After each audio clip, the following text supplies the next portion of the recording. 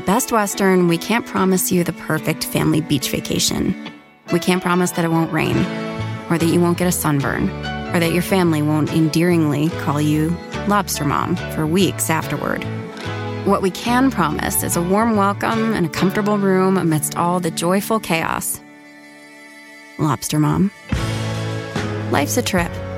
Make the most of it at Best Western, with over 4,200 hotels worldwide. Human nature can get a little messy, but nature is powerful enough to save us from ourselves. Seventh Generation laundry detergent lifts away tough stains with a 97% bio-based formula. For when you think whipping up yellow curry chicken in white pants is a great idea. Totally not speaking from experience.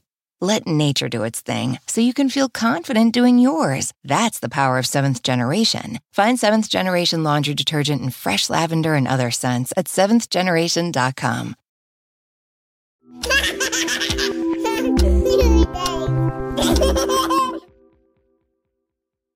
Hey there, it's Hillary, and if you're new to the show, I just want to take a moment to say welcome, and I want to give you some tips on what episodes to listen to get you started.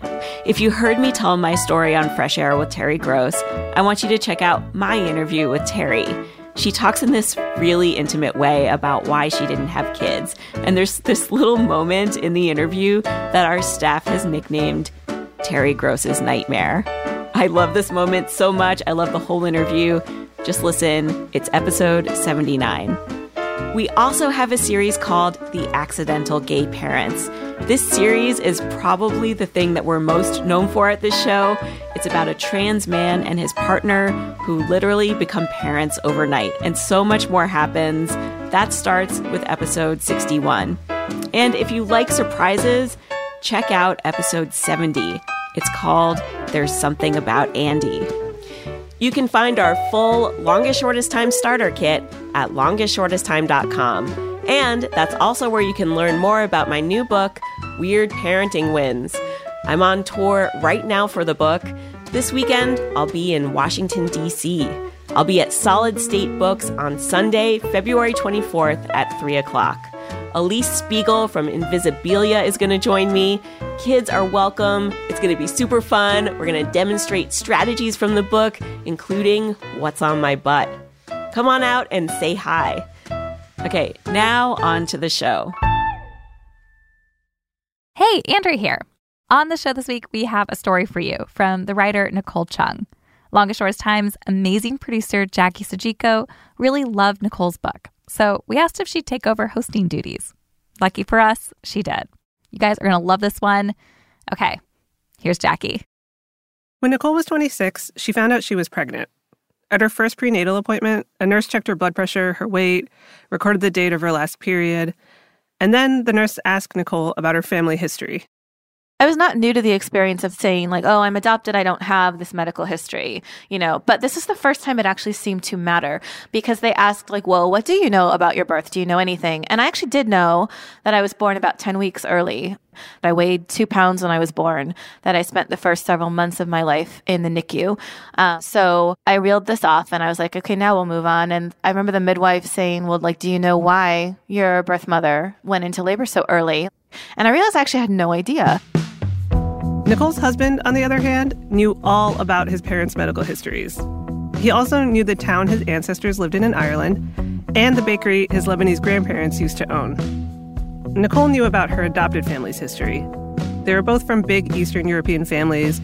They'd moved to the West Coast from Ohio, but she had no idea about her birth family. Nicole felt like her families were two lines running parallel to each other, just barely intersecting when she entered the child welfare system and then was later adopted at 2.5 months old. She always wondered about the line she'd left, but for most of her life, she didn't really feel compelled to find out more. That changed when she got pregnant. This is The Longest Shortest Time. I'm Jackie Sujiko. Today on the show, Nicole Chung. She's an essayist and editor-in-chief for Catapult magazine. After that prenatal doctor's appointment, she decided she was going to find her birth parents. But she ended up finding a whole lot more. She wrote a book about this journey called All You Can Ever Know.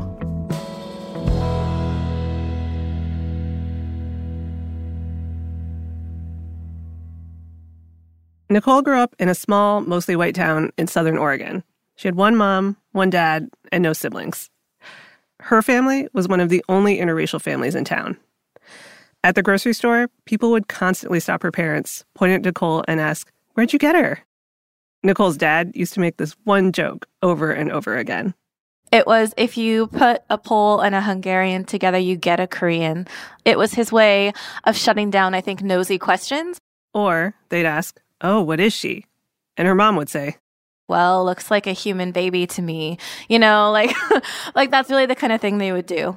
So I was actually never that funny or good at shutting it down, you know, but then again, I was the subject. But I did learn, keep those exchanges brief, don't give a ton of information. Just tell the standard story, give the standard line, and move on. What people want to hear is that you're happy, well-adjusted, and love your family. And so, of course, I did love my family, but they don't want to actually hear about your curiosity. They don't want to hear about any issues you have. They don't really want to hear what it's actually like to be Korean in a white family in a white town.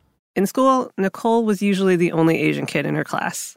I heard a lot of racial slurs on the playground.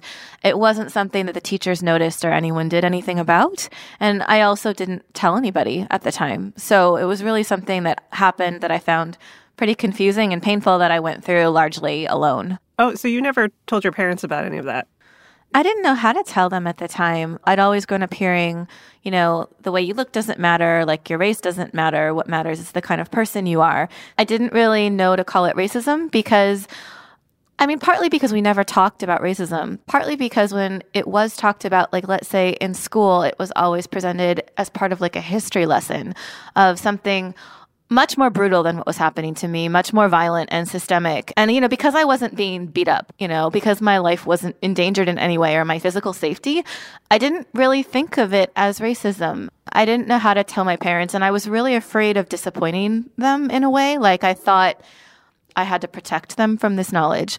I had to protect them from the reality that my race really did matter. As Nicole got older, she found herself fielding new questions from total strangers. At parties, if she mentioned she was adopted, people would always ask, "Don't you want to meet your birth family?" And if I said I wasn't interested or I wasn't ready or, which was true at the time, sometimes people would flip and say, "Oh, it must be because you really love your family, or it must be because you're so well-adjusted, or, that sounds really healthy." And so then, the implication pretty clearly sometimes was that if I wanted to search, that meant I wasn't well-adjusted. It meant I didn't love my family. It meant I wasn't happy. And that was a hard thing to break free of. Pregnancy changed everything for Nicole. First of all, she was going to give birth. The fact that I couldn't ask my own mother, combined with the general fear that I think is pretty typical in a lot of people who might be going through it for the first time. I just didn't really know what to expect. The whole idea of pregnancy and childbirth just seems so mysterious to me. How do you do it? And I know that sounds extremely basic, but I really kind of psyched myself out where pregnancy was concerned. It felt like something that I had never participated in from the other side. I don't know. I felt very unprepared. And secondly, she was going to have her own kid, someone who would look like her, someone related to her. Being a good adoptee didn't seem that important anymore. I reached a point where I was just I don't think I can go on anymore, not even trying to get more information. And if some people judge me for that, or if they take that as an indictment of my adoptive family, or they think that I'm not grateful or I don't love my adoptive parents, that is their problem. That is not my burden. It's not a fair burden for me to carry anymore. Why start looking for your birth family while you were pregnant? There's so much going on. That's what my mom said. She was like, "Now? Really? Now?"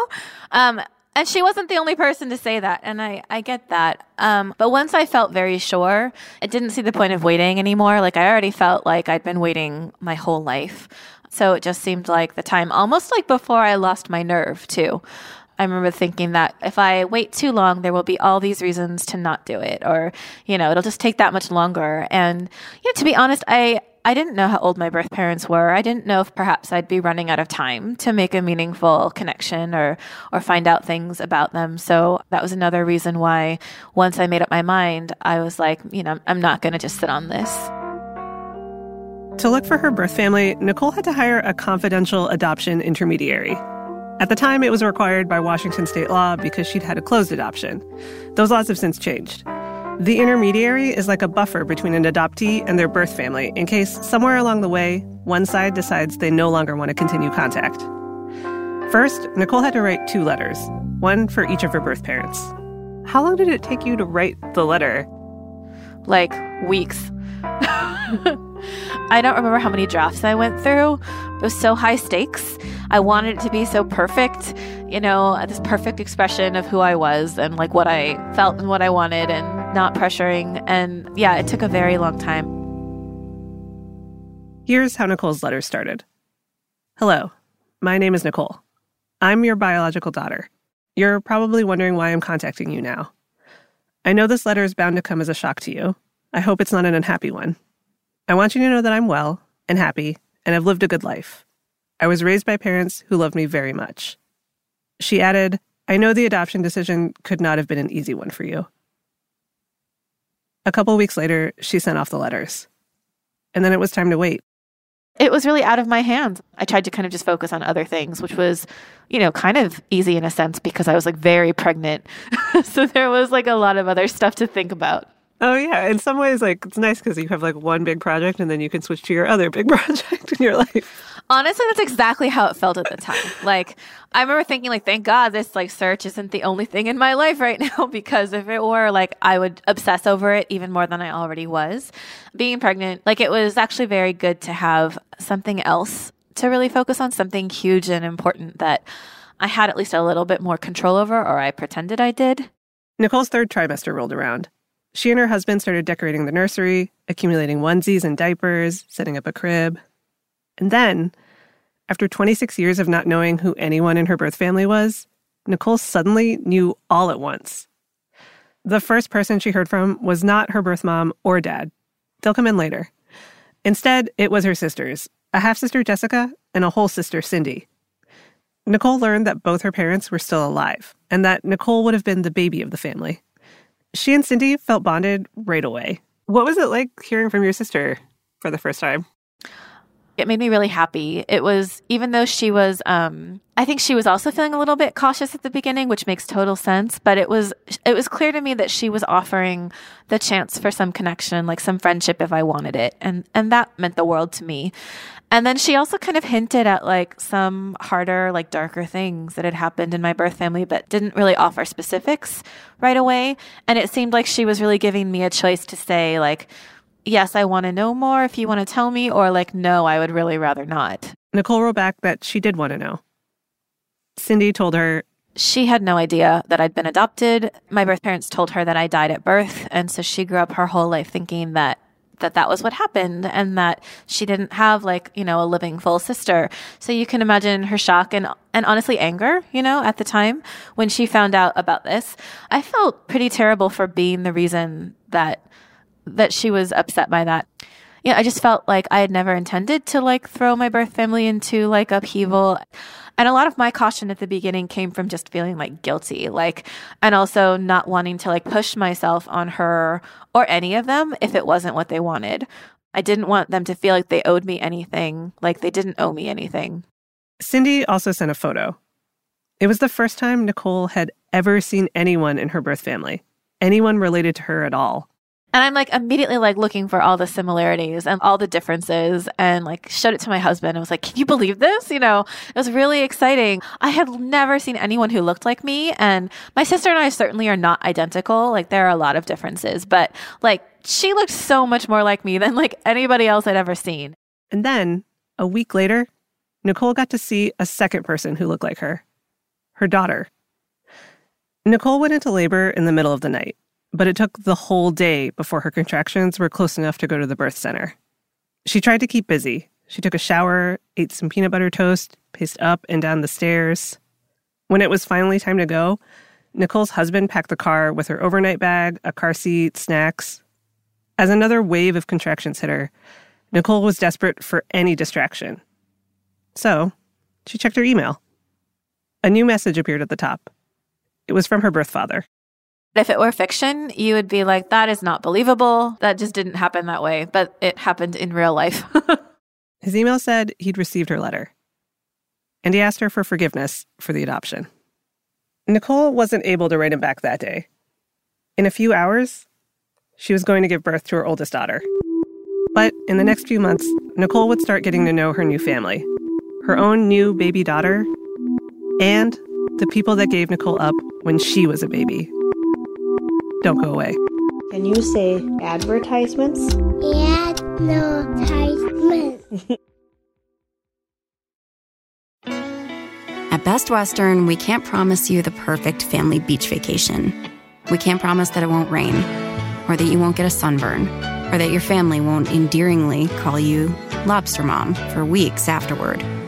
What we can promise is a warm welcome and a comfortable room amidst all the joyful chaos. Lobster Mom. Life's a trip.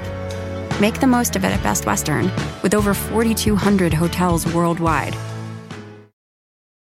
Human nature can get a little messy, but nature is powerful enough to save us from ourselves. Seventh Generation Laundry Detergent lifts away tough stains with a 97% bio-based formula. For when you think whipping up yellow curry chicken in white pants is a great idea. Totally not speaking from experience.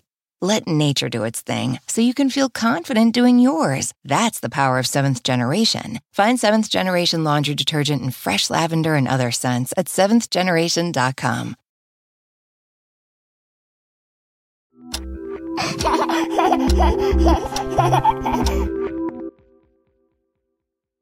Welcome back.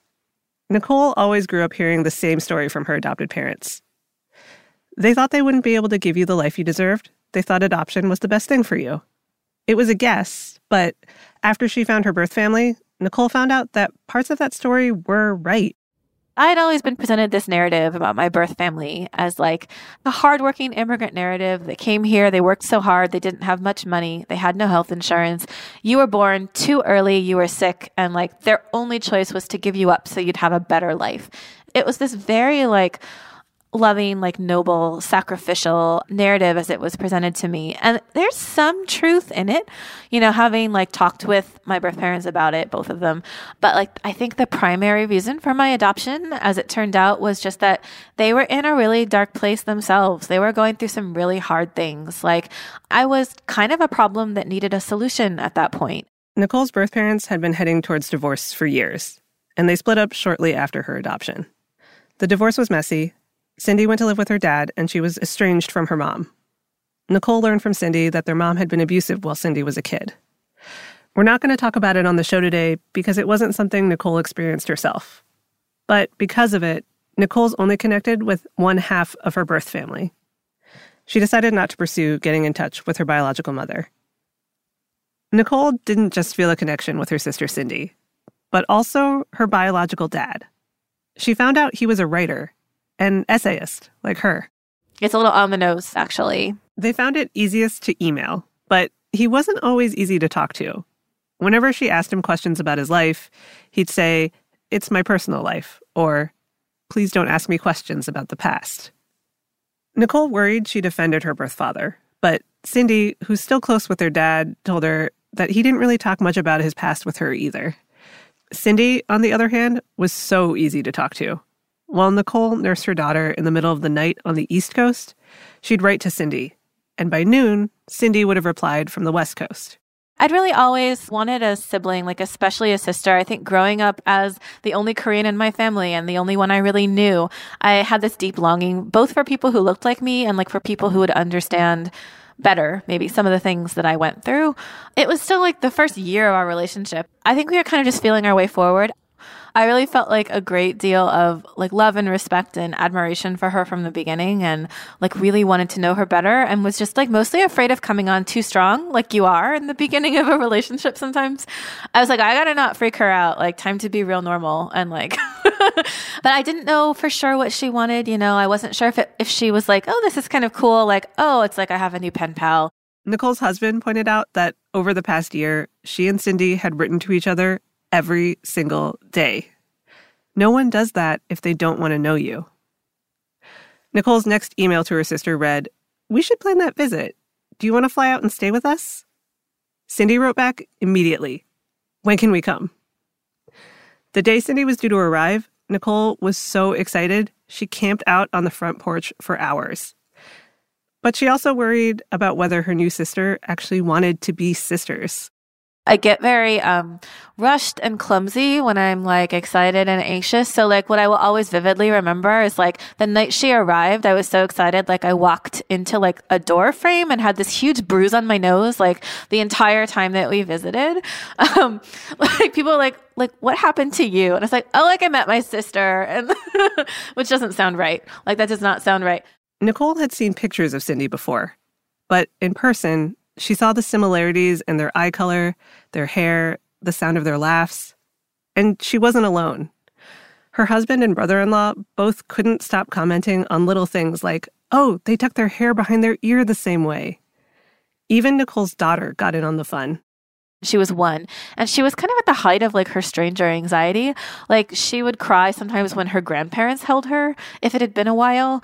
She hadn't been in daycare at that point, and so like I was her main caregiver, and my husband, of course. And so she just wasn't great with strangers. But like as soon as she met my sister, she just like walked right up to her and like wanted to sit in her lap, and like she would like give her books to read to her like right away. It was like automatic. And I think it was, I remember my brother-in-law saying like, it's because you look just like her mom, like, which seems very obvious. I mean, of course my daughter knew it wasn't me. Like she knew it wasn't me, but like there was this like automatic affinity that they had. Nicole and Cindy spent most of the week just talking, catching up on their lives over the past 27 years. They went out to a local museum and to a Korean restaurant on double dates with their husbands, plus toddler. The more time they spent together, the more Nicole realized how little she knew about Cindy. She couldn't tell if she was annoying her, was she having a good time, and most importantly, did Cindy want to be her sister? Like, her real sister? On the last night of her visit, Nicole finally worked up the nerve to ask her. We went for a walk, and I was like, I mean, it was so much pressure. It felt like just gearing up to ask this very, very important question. Gosh, which makes it sound like a proposal. I guess it kind of was. I was like, I just have to say it so like she knows where I stand and like what I want. And, I tried to tell her, it's okay if you're not sure yet, but like, this is really what I want. Nicole asked, do you think we can be real sisters? Cindy replied, you're already there. It was kind of like a profound, like lovely moment. And that visit really cemented the fact that we both really wanted to be close and to feel like real sisters and to have this relationship, even though we were kind of starting it from scratch. When Nicole first reached out to her birth family, she hoped it would be a relief for her and for them. And with Cindy, it was.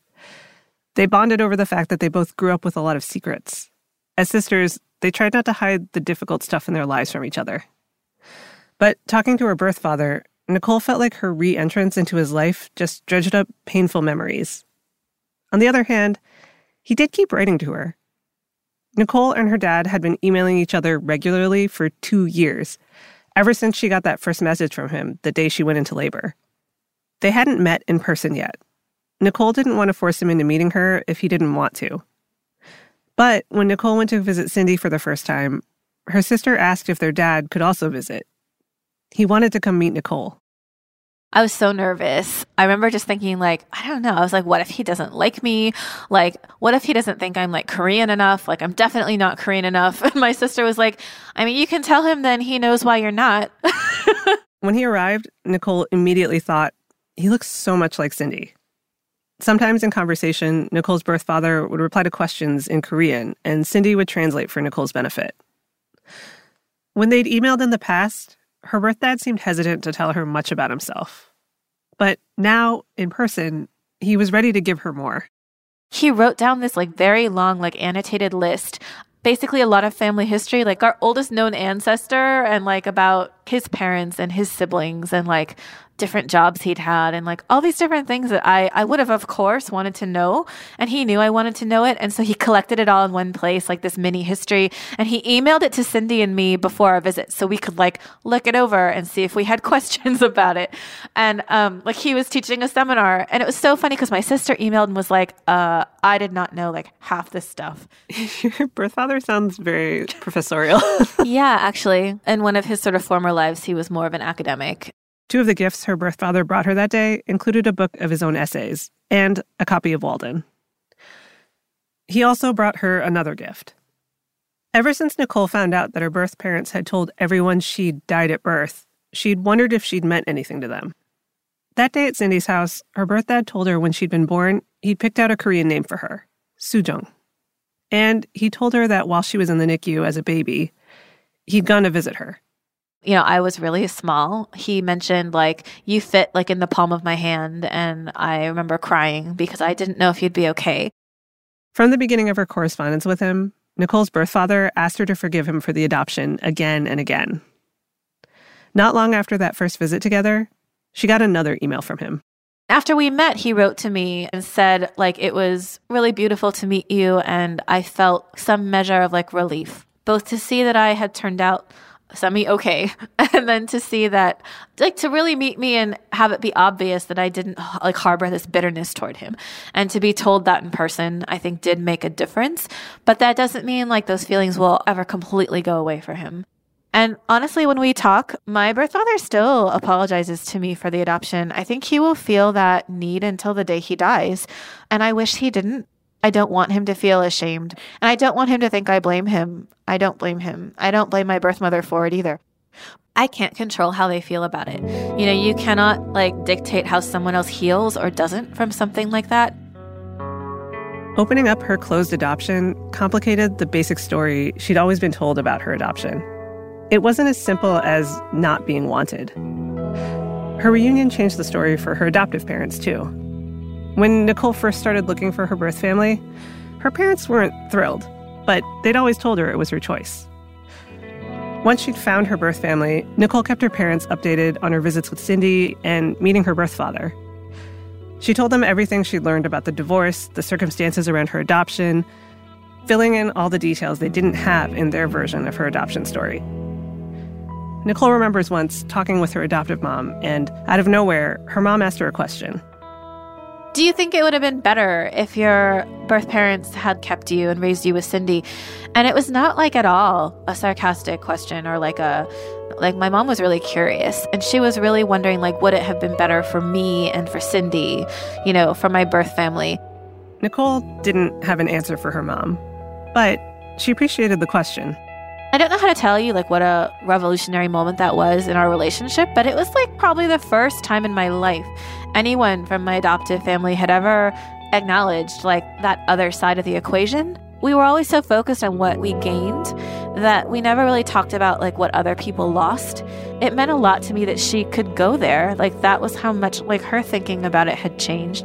And I think that only happened because of my search and my reunion, and how it sort of forced us to talk about these things that I really grew up not talking with anyone about.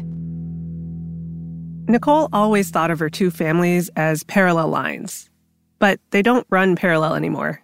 They crossed when Nicole found her birth sister and her birth father, and they keep crossing. When Nicole's adoptive father passed away last year, Cindy came to the funeral. It was my, like, biological sister who was really there, like, not just for me, but for my mom as well. And it was just incredible because we really would have been pretty alone if that hadn't been the case, you know? Like, my dad's family was far away and had their own health problems, and, like, they really couldn't be there. And a lot of my mom's family couldn't be there. If my sister and her husband hadn't been there, we would have been, like, alone in a lot of ways. That's a big change. Like, that's a huge change when you grow up in a closed adoption, not knowing who your birth family is. I mean, that's nothing like I would have imagined as a kid. The two lines of her two families are no longer on separate trajectories. They've become more like two interwoven threads. Nicole and Cindy both have families of their own now. In a bit, how they talk to their kids about their families. It's the total opposite of how they grew up. Stay with us. Advertisements.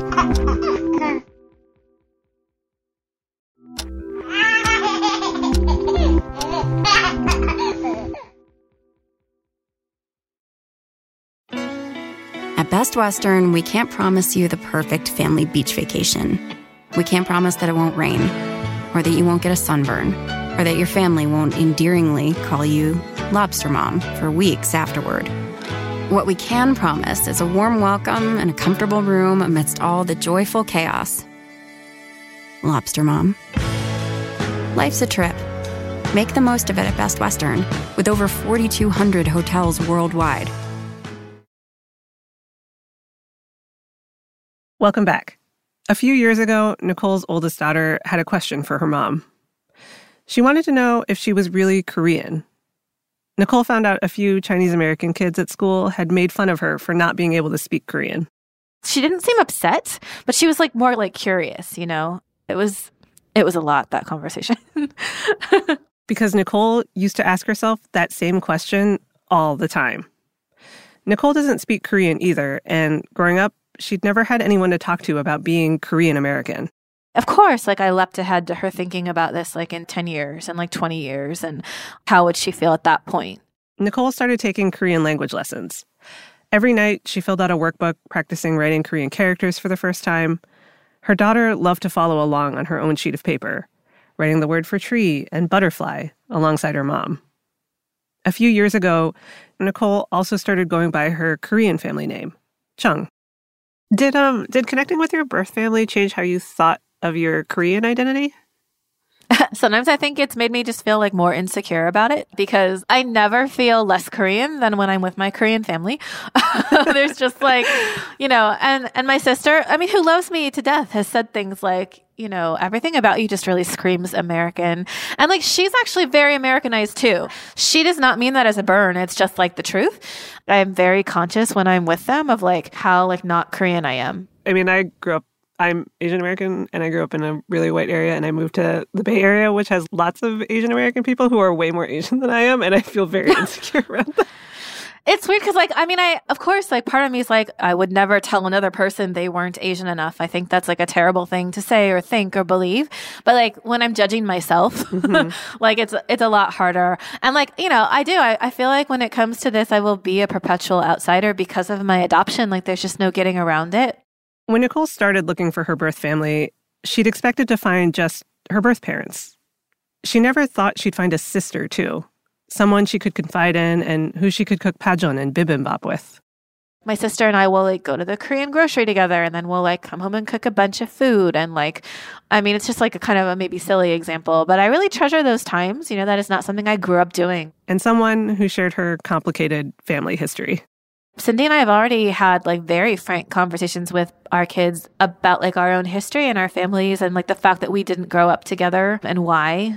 Both my sister and I grew up in families where certain topics were always kind of off limits. We both got the message there were questions we couldn't ask and feelings we couldn't voice without betraying something or someone.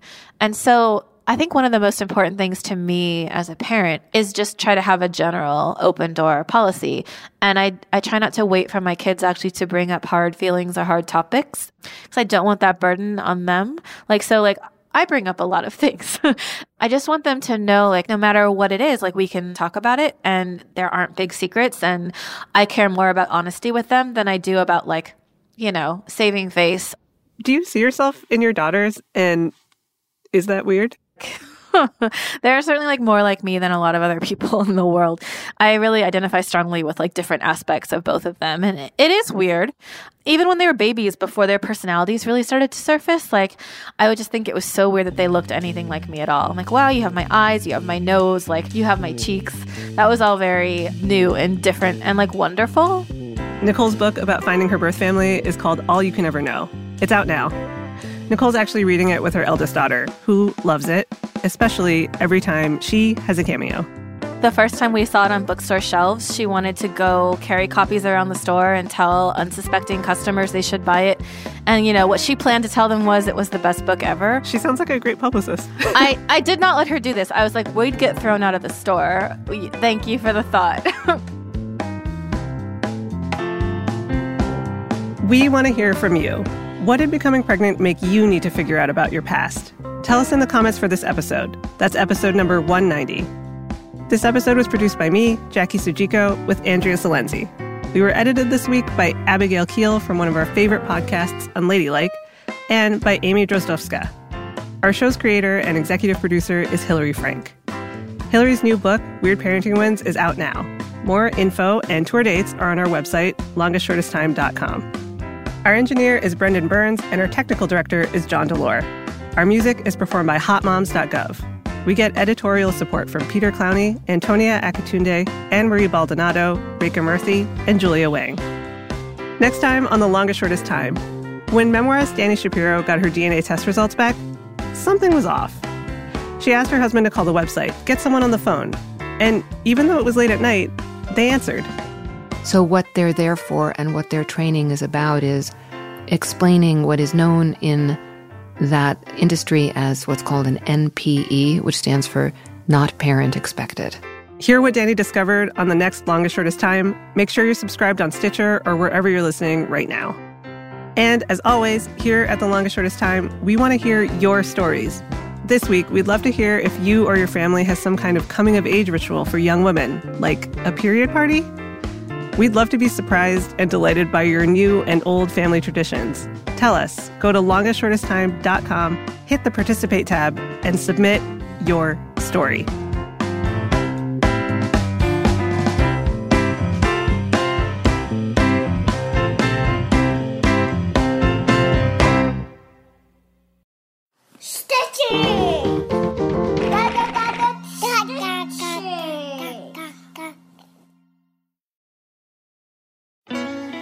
At Best Western, we can't promise you the perfect family beach vacation. We can't promise that it won't rain, or that you won't get a sunburn, or that your family won't endearingly call you Lobster Mom for weeks afterward. What we can promise is a warm welcome and a comfortable room amidst all the joyful chaos. Lobster Mom. Life's a trip. Make the most of it at Best Western, with over 4,200 hotels worldwide.